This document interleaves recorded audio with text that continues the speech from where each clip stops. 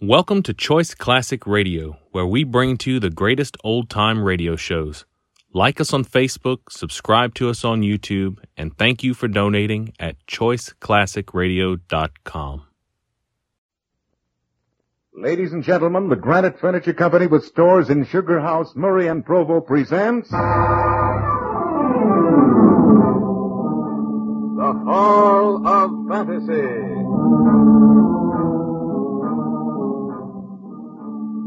Welcome to the Hall of Fantasy. Welcome to the series of radio dramas dedicated to the supernatural, the unusual, and the unknown. Come with me, my friends. We shall descend to the world of the unknown and forbidden, down to the depths where the veil of time is lifted and the supernatural reigns as king. Come with me and listen to the tale of Man-Size in Marble. The Granite Furniture Company brings you the Hall of Fantasy. Listen now to original tales of the imagination and some of the classics of the supernatural as we take you down the corridors of the Hall of Fantasy to the mysterious realms of the unknown. These are stories of eerie and fantastic thrills, brought to you by your friends at the Granite Furniture Stores. And now for tonight's story, a radio adaptation by Bob Olson of E. Nesbitt's story, Man-Size in Marble.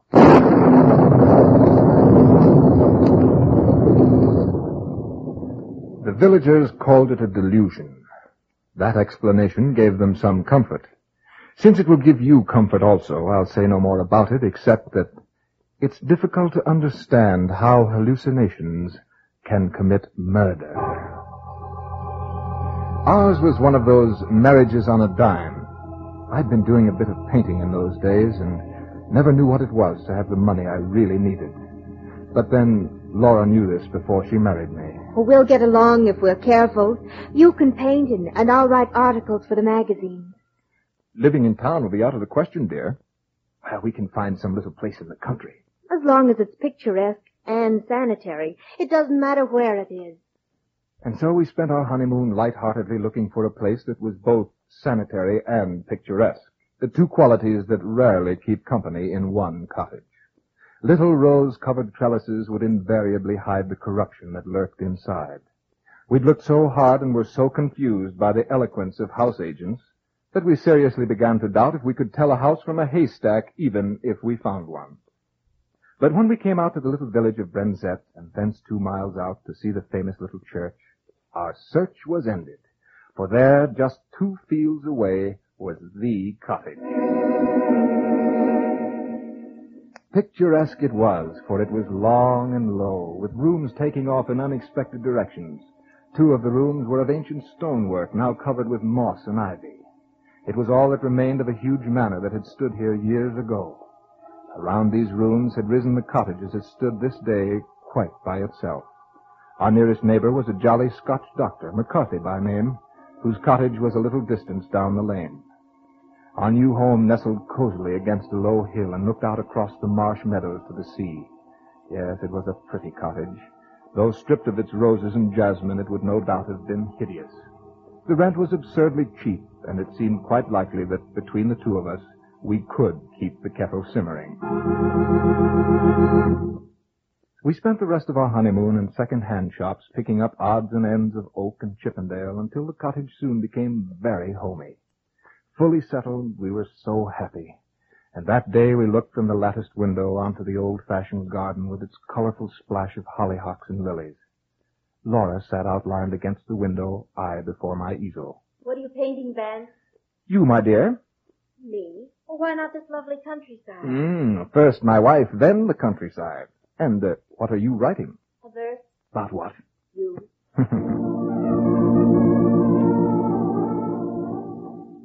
It was a gay life, the sort that only the quite humble or the very rich could enjoy. Our fortune was added to when we found Mrs. Dorman, a tall peasant woman with a good face and figure to keep house for us. Laura was delighted with her, for Mrs. Dorman was full of stories of the past, stories of the smugglers and highwaymen who dominated this part of England, cutting purses and throats with equal zest. Better still were her stories about the things that walked, and the sights that one met of a starry night. They gave Laura a good deal of material for her articles. Old wives' tales, I called them. 3 months passed quickly. We hadn't had a single quarrel. That's why it startled me when on the return from a visit to Dr. McCarthy, Laura, who had always been so happy, rushed to my arms and buried her dark little head on my shoulder and wept. Laura, what is it? It's Mrs. Dorman. Well, what about Mrs. Dorman? She's leaving us. Leaving us? Well, what on earth for? She says that she must leave before the end of the month. She says that her niece is ill, but I don't believe her because, well, her niece has always been ill. She acted so queerly.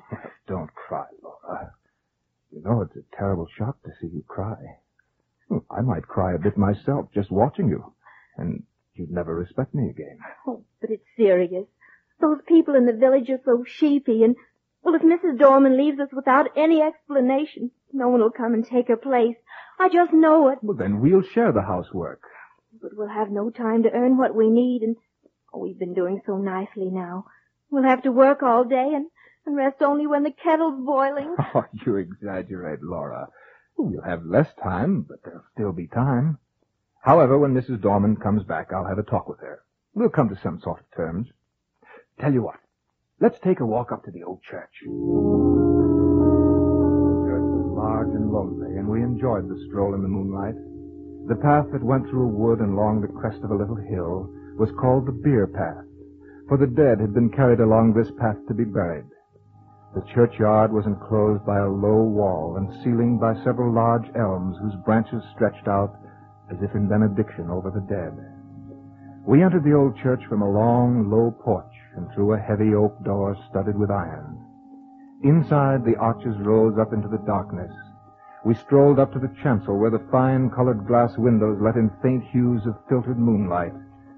It gave everything a substance of shadow, even the gray marble figures of the two knights who lay there in full plate armor with hands upheld in everlasting prayer. You know, it's a funny thing. If there is any light in this church at all, it seems to shine on these figures. Who are they? No one knows. The peasants say they were marauders, bandits, that they were the scourge of their day. Does it give you kind of a strange feeling to know they used to live where we live now? I hadn't thought much about it. Has Mrs. Dorman told you the story? She doesn't know about it. She said the house was struck by a bolt of lightning. I heard it was the vengeance of heaven against their foul deeds. Funny how a pair like that would be given such an honored place in this little church. Well, the gold was good, no matter where it came from. Their heirs probably bought the honor. Those marble statues certainly aren't flattering. Yeah. From the looks on the faces, even in marble, I doubt their conversion to Christianity. The church looked very weird as the shadows cast eerie forms about. We looked again at the sleeping warriors, and a feeling of awe came over us. Outside, we sat on the ancient stone seats, gazing out across the moon-misted meadows. A sense of quiet and peacefulness came over us. At such times, troubles don't exist. Well, feel better than you did, dear? Yes, Vance. Oh, let's never leave this place. It's lovely. Ah, yes. Wasn't it silly to get all worked up over Mrs. Dorman? It's still a terrible nuisance. Granted, but if scrubbing and blacking boots is the worst of our lot, we'll manage quite well even without Mrs. Dorman. Of course we will. Nevertheless, when we get back to the house, I'll have a talk to her. She should be there by now. I hope you can convince her.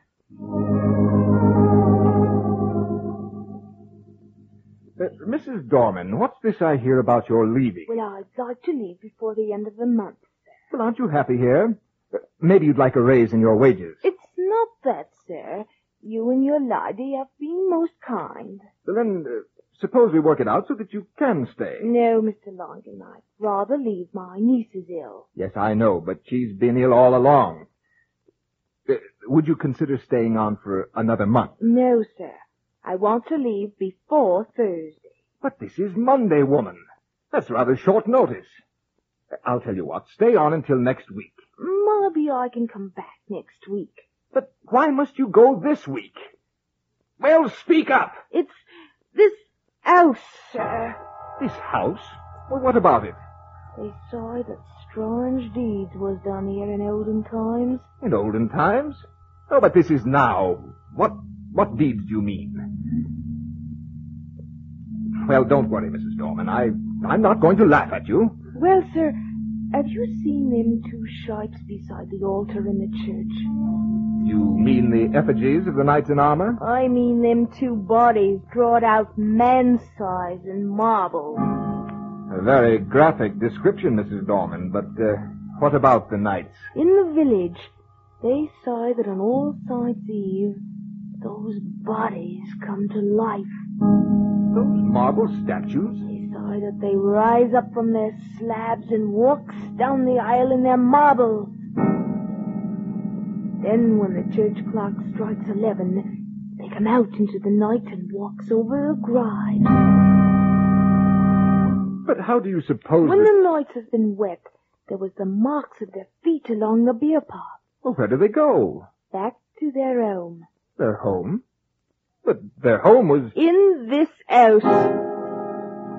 Well, did anyone ever see this happen? I ain't saying. All I know is what I know. Who was living here last year? No one, sir. The lady what owned the house spent the summer here, but she always went up to London a good month before the night. And so you think you must go? Yes, sir. My niece is ill. Oh, your niece! Well, very well, Mrs. Dorman. Go if you think you must. But don't say anything about this to Mrs. Langham. Must you go, Mrs. Dorman? Yes, ma'am. This is Thursday. I can't stay no longer. It's going to put quite a load on us. Don't try to do too much, Mrs. Langham. If there's anything I can do next week, well, I won't mind in the least. Thank you. Oh, but we'll try to manage. And whatever you do, lock the door early tomorrow night and make the sign of the cross over it. What do you mean? That's Mrs. Dorman's little Halloween joke, dear. It's no joke. And if you ask me... Goodbye, Mrs. Dorman. Goodbye. And don't forget what I said. What did she mean, Van? Nothing, dear. Mrs. Dorman is just a superstitious old biddy, that's all. I would have looked forward to Friday a much happier man if I could have believed what I had just told Laura. But Friday came, the day before All Saints' Eve, the day this story ends. In fact, the day that gave this story its horrible substance.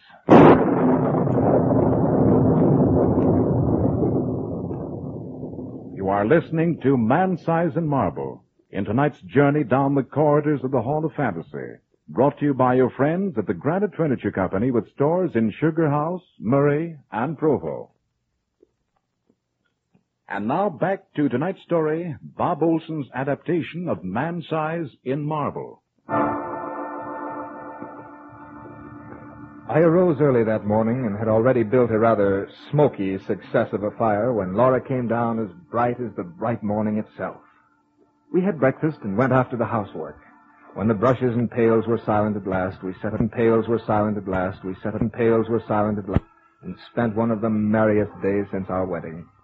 That afternoon we took a long walk, completely happy, and Laura sweeter than ever. I decided that housework was good for her. We watched the deep flame of sunset as it slowly faded to a dull gray, and then walked back to the cottage hand in hand without a word. Once inside, we sat in the parlor and seemed to settle into a deep silence.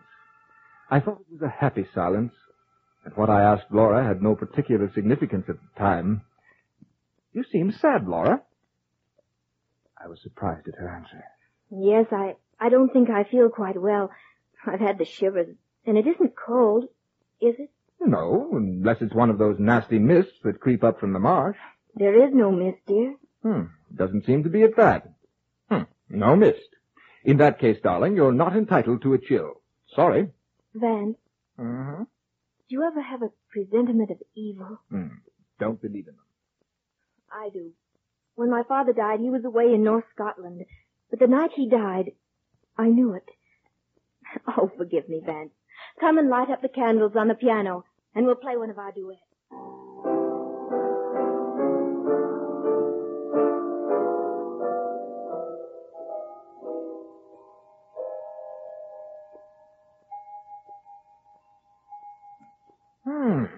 10:00 already. Light up your pipe if you like, Ben. I don't mind. I think I'll take it outside. May I come too? No, dear. You're much too tired. I shan't be long. You get to bed or you'll be ill. You're taking good care of me, darling. Have to. Can't do all this housework by myself, you know. Then give me a kiss. That will be a pleasure. Let me go with you. You get some rest. Ben? Yes? We've been very happy today, haven't we? Even happier than usual, sweetheart. You won't be gone long, will you? No, dear. Not long. I stepped out, leaving the door unlatched, for I expected to be back shortly. The night was magnificent. Huge masses of cloud, dark and heavy, seemed to clasp hands and reach from horizon to horizon. Through this flowing stream of clouds moved the moon, like a dolphin diving in and out of an endless succession of waves. The treetops swayed like a metronome to the gentle swing of the clouds. There was the mystic glow on the earth that comes from the blend of dew and moonlight. I drank in the serene beauty of the night. There wasn't a hint of emotion about. Not even a leaf stirred. The wind was high up, busy herding the clouds. Across the meadow, I saw the church tower standing out black against the sky. I suddenly thought of the 3 happy months I'd known here with Laura. Just then, the church sounded its bell.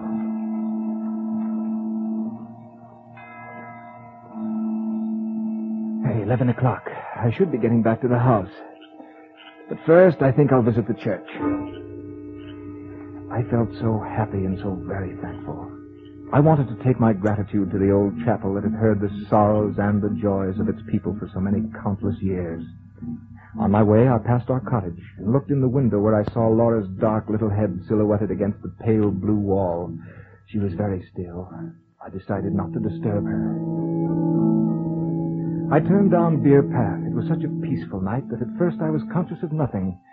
And then, suddenly, I became aware of a rustling sound that broke the stillness ever so gently. I stopped to listen. The sound stopped, too. I took another step and listened. The step seemed to echo my own. Well, if that's a poacher, he's a fool not to step more lightly. I left the Beer Path and took to the woods. The footsteps seemed to echo along the path I had just left. It was strange. Yes, it was strange. But then, all night sounds are strange. I passed through the corpse gate and walked among the graves to the low porch of the church. The door was open. Did I leave that open? I'd hate to have the damp get in and ruin those fine old fabrics. I went in and was halfway up the aisle when suddenly I remembered. That bell struck 11:00. This is the very day, the very hour when the shapes drawn out man's size in marble begin to walk. Once I did remember, it came on me with a shiver. And I was ashamed. And so to make up for it, I walked boldly to the altar. I did that because I wanted to tell Mrs. Dorman how peacefully the shapes had slept through the ghastly hour. And so with my hands nonchalantly shoved into my pockets, I passed up the aisle.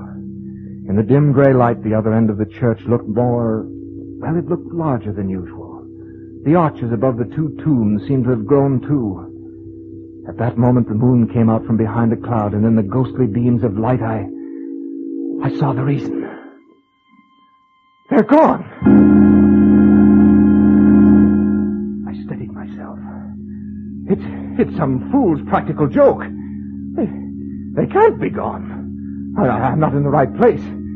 It's too dark to see here clearly. Yes, that's it. I took a newspaper from my pocket and lit it with a match. It flared up brightly. The confirmation was sickening.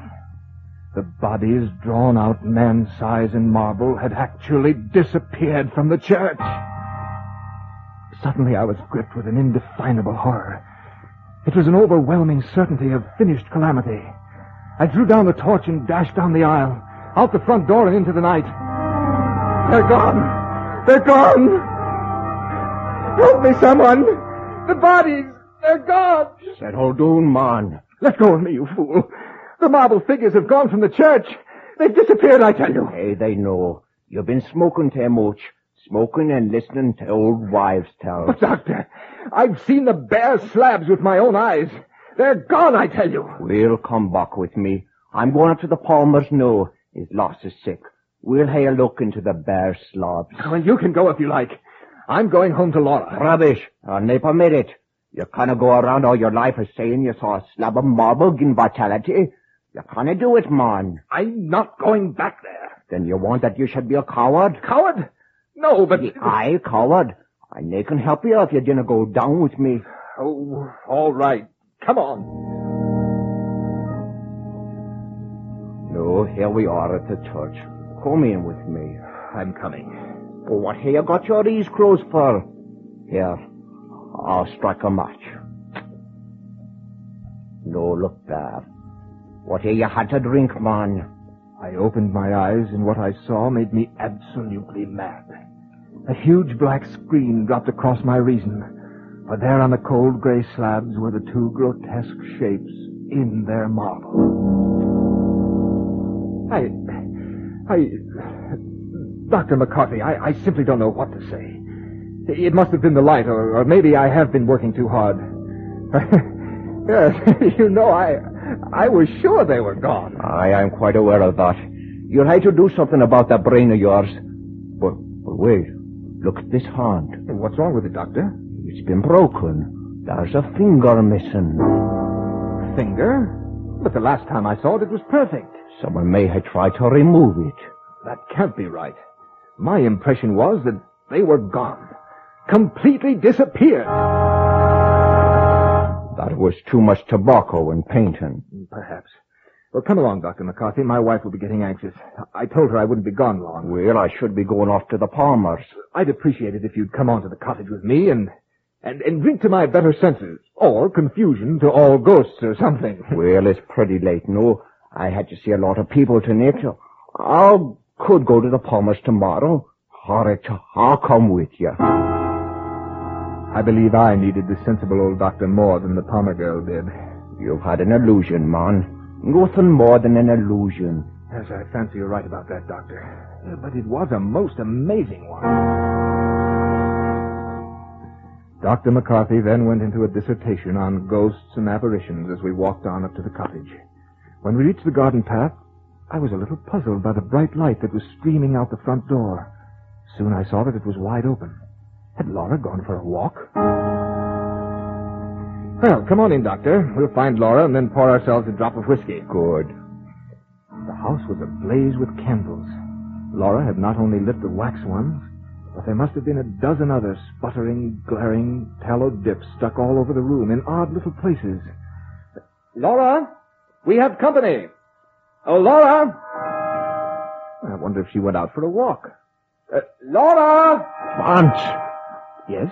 Look! Where? Laura!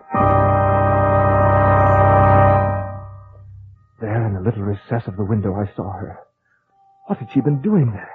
Looking for me? But the doctor said it before I quite dared to. Someone's been in this room. It didn't belong here. Who? Who? Laura didn't move. Her mouth was drawn and her eyes were wide open. Very wide. She looked as if she'd heard a footstep behind her and turned to meet... What? I passed my hands over her eyes. They saw nothing. What had they seen last? The doctor moved toward her, but I pushed him aside as if I were afraid of what he'd say. And then I took her in my arms. Laura, darling. I've got you now. You're safe. She's safe. She's dead. Oh, no. She fell into my arms like a limp, loose-jointed doll. I was slightly mad with this horrible sense of loss. But I knew she was dead. I knew it, and nothing mattered anymore. Laura was dead, and the world was dead. And I silently prayed that I might die. What's in her hand? I don't know. I don't care. Laura's dead. But the doctor pried open her fingers, and soon something fell out of that grim clutch and dropped to the floor. We looked at it, and then at each other, for what we saw was no hallucination. It seemed to fairly shriek its defiance to reason, for there on the floor was a gray marble finger.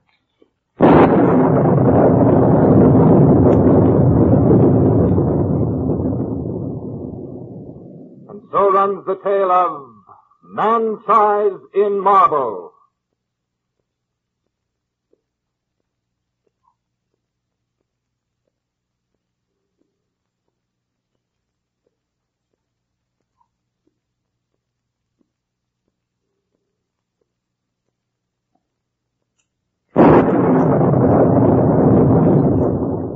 Remember to join us next week at the same time for another journey down the corridors of the Hall of Fantasy.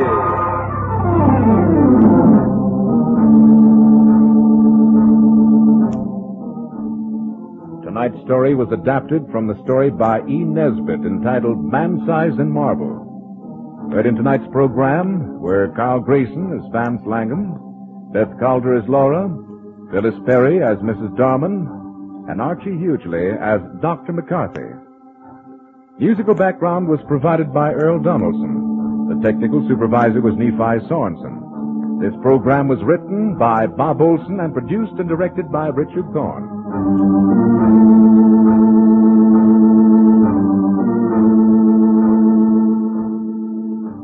Remember, be with us again next Sunday night on call at 8:30 p.m., when the Granite Furniture Stores in Sugar House, Murray, and Provo will take you on another journey down the corridors of the Hall of Fantasy.